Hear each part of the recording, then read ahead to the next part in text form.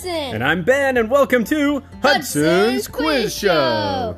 Today's episode will be about, drumroll, Wesley Lynch King Jr. Before we start today's round, let's pick up where we left off yesterday. We asked you where the first organized marathon in the United States was ran. Was it A, Buffalo, New York, B, Yonkers, New York, or C? Boston, Massachusetts. One more time, A, Buffalo, New York, B, Yonkers, New York, or C? Boston, Massachusetts. For today's answer, Heather Stange from Monmouth, Oregon.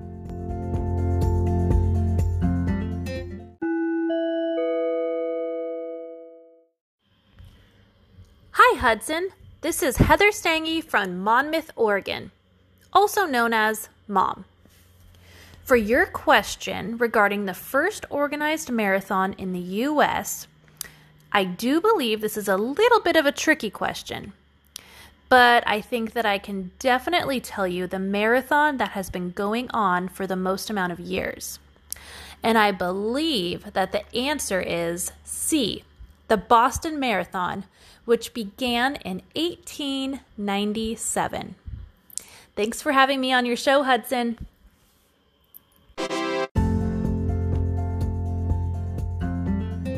Correct! The longest running marathon takes place in Boston, Massachusetts. But admittedly, there was a special marathon length running event in New York the year before the Boston Marathon started. And if you guessed A or B, you weren't too far off.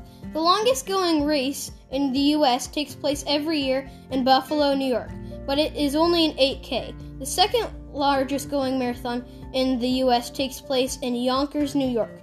Now all of our winners will get their very own invisible ticket to the Boston Marathon. Now for today's round, we will ask you which president's birth name is Wesley Lynch King Jr. Was it A, Harry Truman, B, Lyndon Johnson, or C? Gerald Ford. One more time, A, Harry Truman, B, Lyndon Johnson, or C? Gerald Ford. Check back tomorrow for answers. You can always follow on Spotify. Bang!